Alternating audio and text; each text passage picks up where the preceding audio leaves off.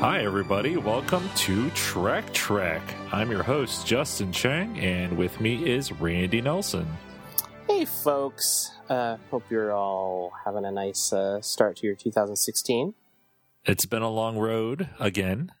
It's been a long road again. We've been caught in a bit of a time warp between work and stuff, but we're back. We're gonna make a concerted effort to not leave you alone for too long because we've got a long road ahead of us. Yeah, Enterprise episodes. Yeah, we're about a third through season 3 at this point. By the end of this episode of Trek Trek. Yeah, and then we'll have a whole other season once we get through that. So. And then, we got to wrap this up before the new Star Trek show for next year. Yeah, so we really better get on it. At this rate, we're still going to be recording Trek Trek about Enterprise by the time the new show premieres. So, yeah, well, then I guess let's get to it. We're going to talk about Season 3, Episode 7, The Shipment. Original air date, October 29th, 2003. The episode opens in the Xindi Council Room. And the Xindi are preparing to test their weapon on an uninhabited planet, but they need at least 100 kilograms of a substance called chemosite. We learn that the weapon will be ready in a matter of weeks. It's the opening credits. When the episode comes back on Enterprise in the command center, Archer, T'Pol, and Reed are looking for the colony that Tarkin told them about in the previous episode. In case you forgot, Tarkin was that creepy mind reader guy who was all after Hoshi. Yeah, but it ended up with him actually giving them some useful intelligence, I guess, because they're definitely heading there. But he's still a creep. Yeah, it doesn't matter what he gave him. He's a creepo. The Enterprise crew members don't see any signs of Xindi defenses, but Archer wants to be on the safe side, so he takes a shuttle pod with Reed and Major Hayes down to the planet's surface to scope things out, while the Enterprise hides on the far side of the moon. Archer isn't keen on a military assault. He wants to sneak into the Xindi complex Solid Snake style.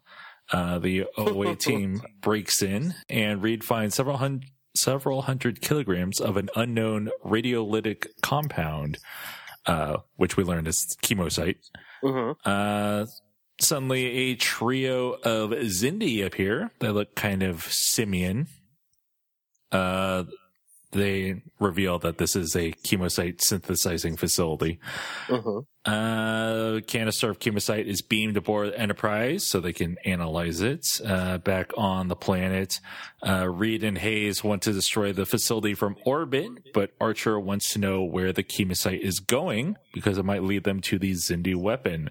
Archer, Reed, and Hayes sneak up on one of the Xindi, who we learned is named Graylick, and interrogate him in his home, and Archer does his best Jack Bauer impression. They're really pushing for Archer to be kind of a tough guy in this season. Maybe I don't know how it works. We'll talk about that in a minute. Maybe they thought he was too nice in the first two seasons. Well, I think that's definitely what we're seeing, is a rethink on him a bit. On Enterprise, T'Pol and Trip are analyzing the chemosite. They confirm that the chemosite was used in the weapon that attacked Earth. Reed congratulates Archer on being able to destroy one of the Xindi's weapon facilities, but Archer is having second thoughts, saying that the Xindi acted in self-defense, and they attacked Earth because they thought the Earth was going to attack them. Destroying the chemosite facility will confirm to the Xindi that humans are the enemy. Reed reminds Archer of the 7 million people that the Xindi killed, and this steals Archer's resolve, and he still wants to ensure that the residential area is left untouched by the blast, however.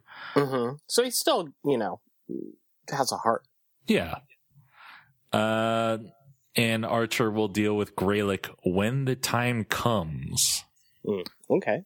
Graylick still insists that he's not involved in weapons development. but Archer shows him a piece of the probe that attacked Earth. After flying into a rage, Archer believes that Greylick didn't know about Earth. On Enterprise, Trip and Phlox examine a Xindi rifle. Phlox is there because the weapons have some organic components, namely worm-like creatures that can reproduce. It's kind of gross. Mm-hmm. Greylick reveals more about Degra and the different species of Xindi. There was a sixth species of Xindi, the Avians, but they went extinct. We learned that there was a war that lasted 100 years, but it ended when the insectoids and reptilians detonated explosives beneath 8 seismic fissures, which destroyed their homeworld. Whoops. Right. So we actually saw that in a previous episode, right? Uh-huh. The remains, that is. Yeah. But now we get the full story. Mm-hmm. T'Pol calls Archer and tells him that a reptilian Xindi ship is approaching the planet. On Enterprise in sickbay, Phlox has discovered that the organic component of the rifle helps modulate the power output. Phlox has been trying to make the worm sick, but it's immune to a lot of things. Mm-hmm. However, delta radiation affects them, which will allow the Enterprise to jam the reptilians' weapons. Unfortunately, the amount of radiation required would be hazardous to humans. And we also learned that the worms love Omicron radiation because they got real big. Mm-hmm. Meanwhile, Greylick wants to meet with the visiting Xindi to find out information about the weapon. Greylick doesn't want his work to be corrupted, but Archer still isn't sure that he can trust him. On Enterprise in the Armory, Trip and Phlox want to test the Xindi rifle, but T'Pol isn't so sure. Back on the planet, all the Xindi are looking for Greylick. He's a popular guy. Yeah, I mean, he went missing. Mm-hmm. Meanwhile, Greylick and the away team are hiking through the forest while Xindi probes called Seekers chase after them. They're seeking them. One of the Seekers is destroyed and the other escapes. Greylick suggests that they hide in some nearby caves. On Enterprise, Trip tries to fire the Xindi rifle, but it won't fire. Instead, a countdown begins, and the rifle is about to self-destruct, so Trip runs to the transporter pad and beams it off the ship right before it explodes. I thought that was pretty suspenseful, actually. Like, I knew it wasn't going to blow the ship up, but it was done pretty well, I think. I thought he was going to put it in a chamber full of delta radiation. Oh, right. That would have been interesting. I mean, they kind of telegraphed that, but didn't. They didn't, no. On the planet, Greylick and the away team are hiding in a cave. Archer has decided not to destroy the chemosite facility, as that would be punishing the people on the planet who weren't responsible for the attack on Earth. Mm-hmm. Archer is now willing to trust Greylick, so they let him go. Reed and Hayes don't like this, however. T'Pol and Hoshi beam the chemosite canister down to the way team. The radiolytic signature has been modified, allowing Enterprise to track it. Archer sneaks aboard the Xindi shuttle to swap canisters. Greylick notices Archer exiting the shuttle, so he stalls Degra and the insectoid Xindi by asking what the chemosite is being used for. And Degra tells Greylick that the weapon will be used against a, quote, ruthless alien species that is going to destroy the Xindi. Later, Archer and Greylick share a drink in Greylick's home, toasting to trust. Archer is worried that Degra will retaliate once he finds out that the chemosite has been sabotaged. Greylick wants Archer to remember that, quote, all Xindi are not your enemy. Mm-hmm. And Archer replies, I will, as the episode ends. Yeah. So, this was an interesting episode, in a sense, in that, you know, it wasn't a kind of traditional Star Trek, there wasn't, a story of there being, something that needed to really be resolved, or there wasn't, a deeper meaning, or they weren't, encountering a new life and new civilizations that, they had to understand or communicate with. It was very much in service of the overarching plot. And yeah, I thought it was pretty good at advancing that, and it was good to see, something that seemed to be a continuation of, the previous episode.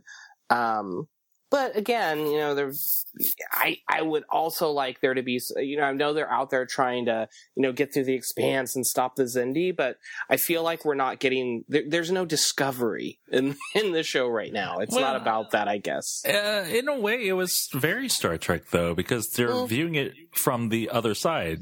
They were so obsessed with retaliating against the Xindi. Yeah, that's a good point. Yeah. And now they realize, hey, not all Xindi are the bad guys. Right. Yeah. It's don't punish all of them for, the actions of the ones that are trying to destroy the Earth. They're not every Xindi wants to destroy the Earth. Yeah. It's also interesting to get some of the Xindi backstory. I still think it's interesting that there are so many different, species of Xindi, if you will, or races of Xindi. And it kind of boggles my mind that these all existed on the same planet, That'd be like if, on Earth we had like, we have dolphins and things like that, but if like, dolphins were talking and, there were just all these super sentient life forms on Earth. Right. That spoke and, it's kind of interesting. Yeah, it's kind of neat. The avians are going to come into play. Mm-hmm. They're like, oh, there was this mysterious sixth species, and they went extinct. But yeah, right. Exactly. Sure, they did. Maybe they'll swoop in, literally, at the 11th hour and help the humans for some reason. We'll see. That's my prediction. But yeah, all in all, I liked this episode. Yeah, it was a good episode. It wasn't a great episode, but it felt, I don't know, it felt Star Trek-y enough for me, although it's still weird that, like we mentioned earlier, that they're trying to make Archer into this badass. And yeah, that still doesn't work for me, and I don't think it isn't really that necessary. I think, if anything, they could have, someone else like Reed play that role, have Archer be the good cop and someone else be the bad cop. But yeah, it's really weird, especially because it's Scott Bakula, and you know him from Quantum Leap, and you're just like, no, this is the nice guy. He can't be the mean, tough guy. Yeah, right. No, but I thought it was good in that it furthered the storyline that's been ongoing, and they actually, acted on something from the previous episode, and then they ended up coming up with a pretty clever plan. And it'll be interesting to see where it takes this season. But as you said earlier, we're only a small portion of the way through this season, so it should be interesting to see how it plays out. Yeah. Let's take a little break, and when we come back, we'll talk about Twilight. UPN Wednesday, a stunning new Star Trek Enterprise. In the blink of an eye, Earth, their greatest fear. Destroyed. How could it have happened? We could have saved them. And who will pay? You are relieved of command. The Enterprise you must not miss. And we're back. Let's talk about Star Trek Enterprise Season 3, Episode 8, Twilight. Original air date November 5th, 2003. Take it away, Randy. All right. So sorry to disappoint you folks, but I'm going to spoil it right off the bat. There are no space vampires in this episode. What? Yeah, but there's some pretty crazy shenanigans. So let's go ahead. The episode starts with Archer waking up to the sounds and the shaking of a battle. It seems to be a battle taking place outside the Enterprise. He makes his way from his quarters to the bridge. He gets there, and the rest of the senior crew of the ship is engaged in combat. and we see T'Pol in a Starfleet uniform, which is a little odd. She orders that Archer be returned to his quarters. Then we see the Xindi superweapon, a much larger version of the ship that attacked Earth at the, I guess, end of last season at this point. Comes onto the view screen and opens fire on Earth. Before you know it, the Earth cracks open like an egg that's been dropped and is destroyed. Cue the credits. A pretty dramatic opening. So what the heck's going on? Come back from the credits, Archer wakes up in a house, and he looks older and has almost like a Vulcan haircut. Yeah, kind of. Kind of. But it's a gray. It's a gray. The important thing is he has gray hair. Yeah. Yeah, he's been aged up a little bit. And we realize that he's there with T'Pol. And not just T'Pol, but long hair variant T'Pol. her real hair. Her real hair. The actress's real hair has come out, and we get to see how long it is. The two of them sit down for breakfast, and she reveals to him that it has been 12 years since his last memory on board Enterprise. Dun, dun, dun. Another thing to note is that she calls him Jonathan, and not like Captain or some other thing. Yeah, so it's first name basis T'Pol as well. We get a flashback. She starts recounting what happened, and the two of them are walking down a corridor on the Enterprise, talking about the upcoming movie night and how they will be watching the film Rosemary's Baby. What? Not something from the 40s or 50s? No, not something from the 40s or 50s, but from the 60s. So the same era that the original series was aired, 1968, in fact. So still super old at this point. Well, a little bit more modern. Yeah, true. It was in color, at least. At this point, an anomaly. So much for all that shielding they put on the ship. An anomaly from the Expanse hits the ship and tears through it. Doesn't tear the ship apart, but is heading down the corridor. It knocks over some parts of the bulkheads, and T'Pol is trapped under some debris. Archer fights to free her and does so, but then he himself is hit by a second wave of the anomaly. We're in sickbay next. Archer wakes up, and Phlox is there, and we find out that even though Archer thinks it's only been a couple of hours since he was knocked unconscious, it's actually been several days. We learn that his brain has been infected by what Phlox says are interspatial parasites from the anomaly, and they've left him without the ability to form long-term memories. So he's not really Groundhog Day-ing it, but it's almost like, well, for lack of a better comparison, like space Alzheimer's, maybe? It basically, this episode should have been called Memento. Star Trek : Memento. So basically, from this point, we learn that because of his affliction, Starfleet's issued a field commendation to T'Pol and promoted her to captain of the Enterprise, hence the Starfleet uniform in a previous episode.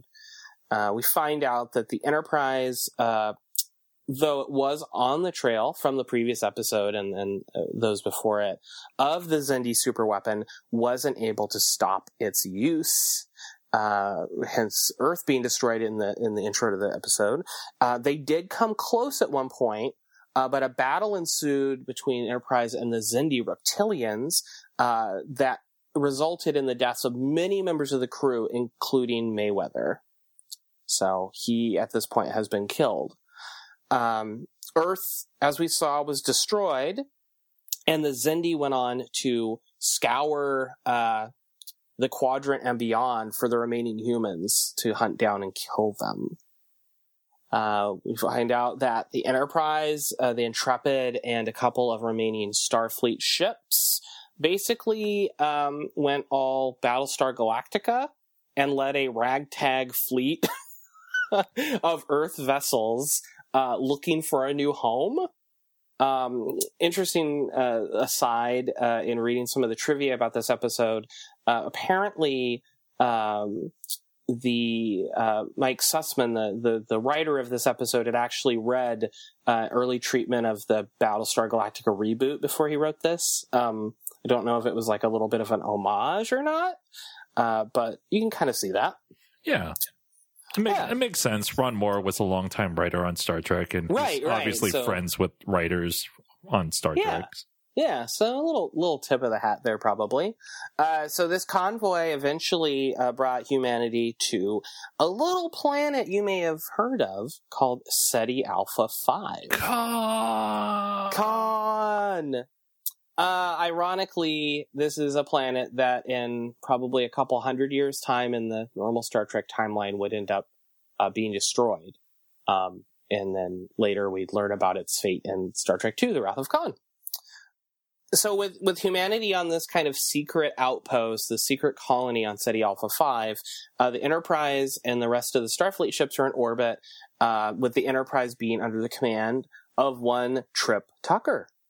So, T'Pol has actually left her post as captain of the Enterprise to care for Archer in his twilight, if you will.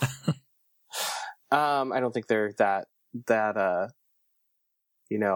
upfront about the title of the episode, but at this point, understandably, Archer starts to question whether or not this is some kind of deception on the part of the Xindi or someone else in the Expanse.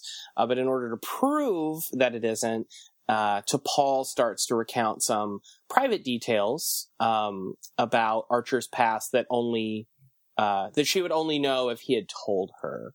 I don't know exactly how that proves anything, because, they could have used some drugs on him or something to get that. But anyways, the idea is that this is actually real and actually happening.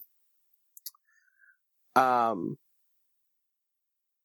this point, still in the home, Phlox arrives, straight from Denobula, where he has returned, to check in on Archer. At this point, it's revealed that he had been researching these interspatial parasites, and he believed for a long time that nothing short of as he says, nothing short of a subspace implosion will cure Archer.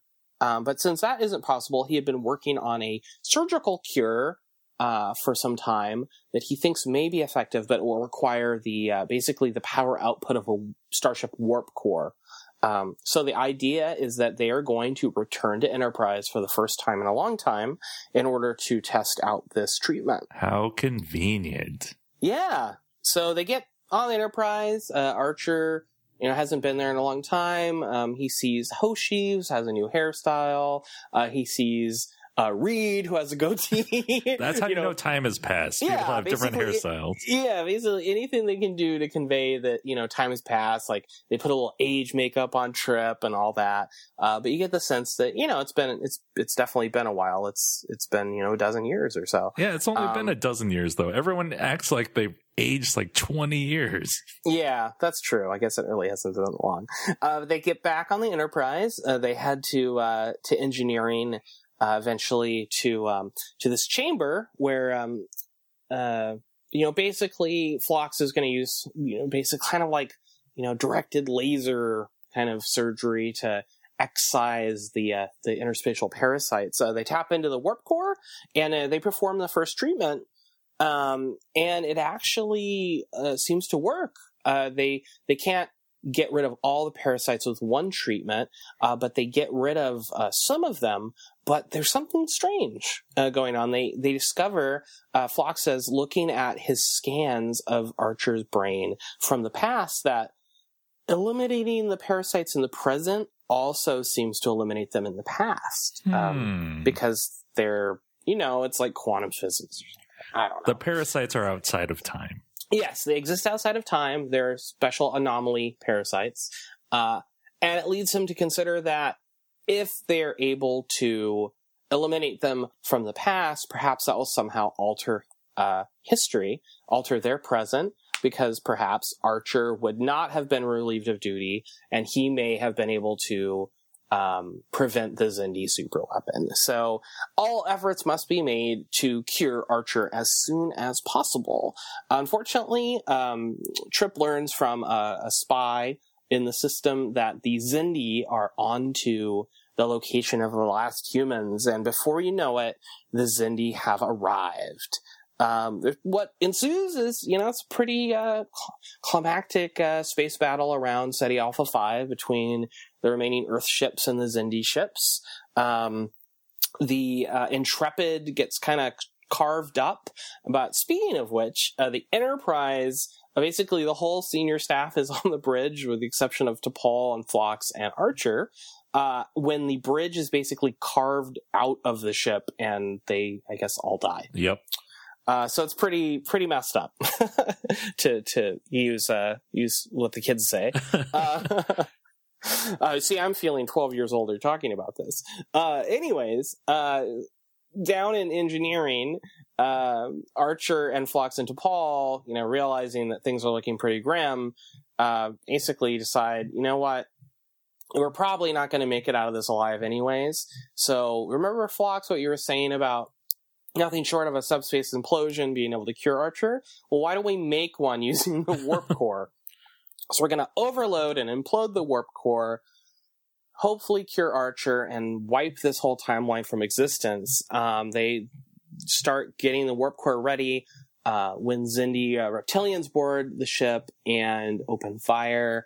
T'Pol and Phlox are killed, and with his dying act, Archer detonates the warp core, and he wakes up back in sickbay right after the events where he saved T'Pol from the fallen bulkhead, and he learns that his mind is fine, completely free of these parasites, and as a result, this timeline and these events never happened. So, a reset switch, basically, and that's the end of the episode. Yeah. Crisis averted. So, a couple things. Mm-hmm. One, to bring up why the anomalies are affecting the Enterprise. If you recall, they only had enough Trellium to have the forward hull insulated. Oh, right. Mm-hmm. And not the All whole right, ship. good point. Thanks for reminding me. Another point, this entire episode, I thought it was a dream. I was convinced that it was a dream.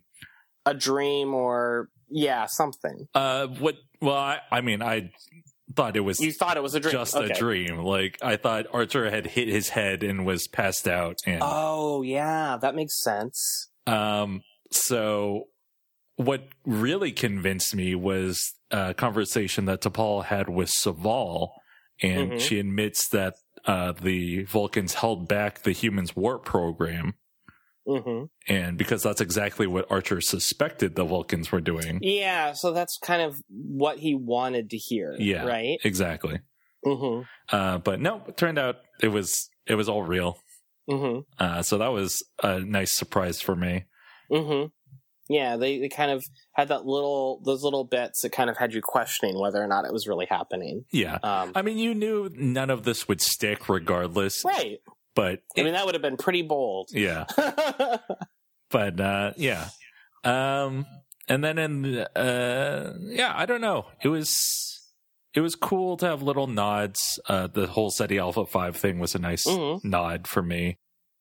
It was neat to see all the Enterprise crew, aged up and seeing what could happen in the future. Yeah, it was kind of a what if episode.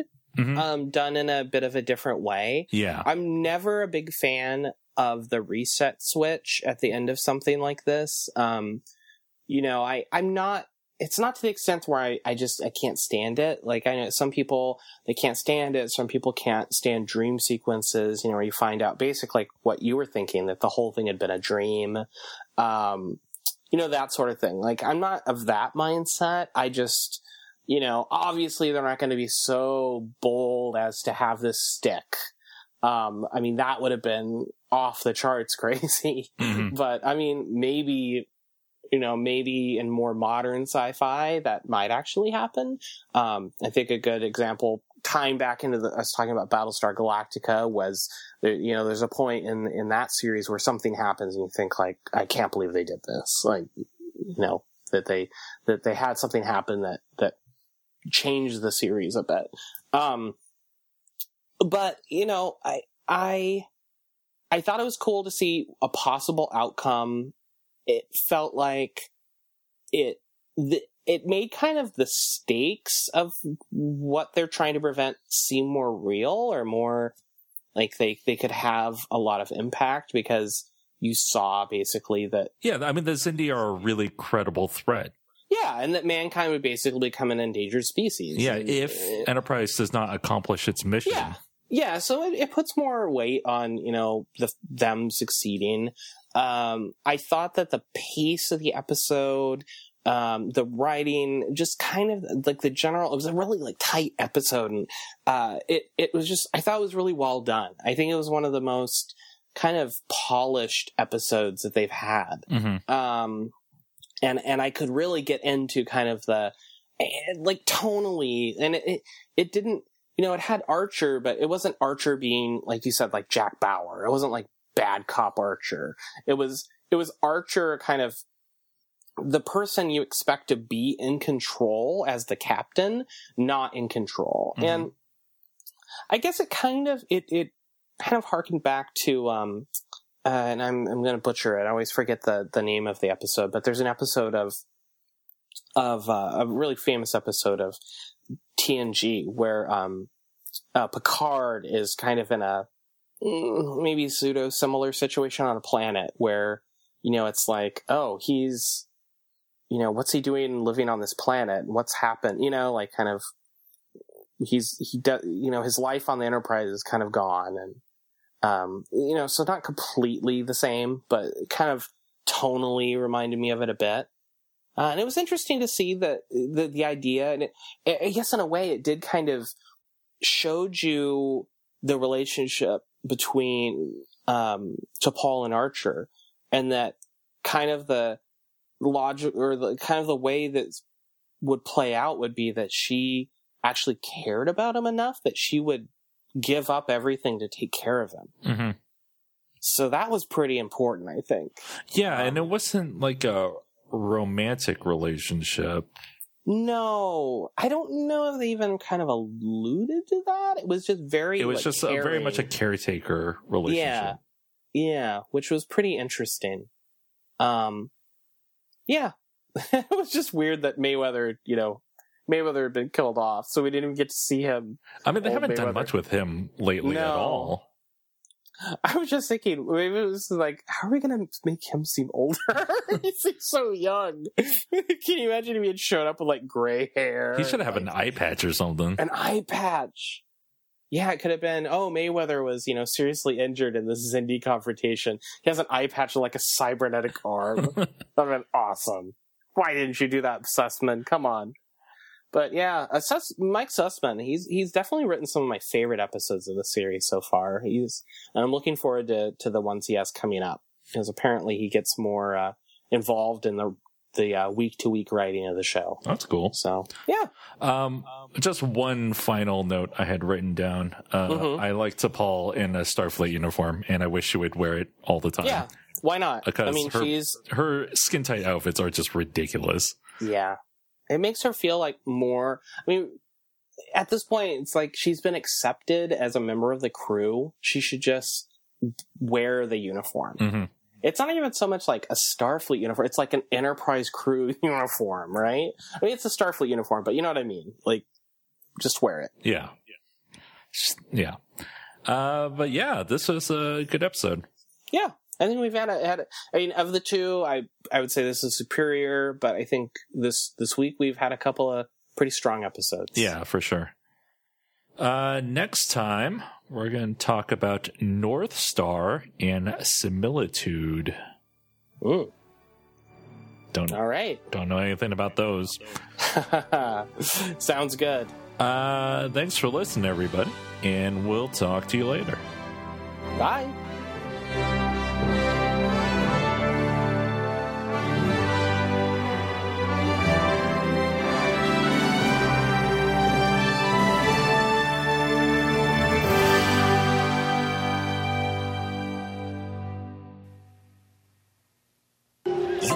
Wednesday. Journey to a parallel world where the Old West is still alive. They're human. How the hell did they get here? And advanced technology is no match for a lead bullet.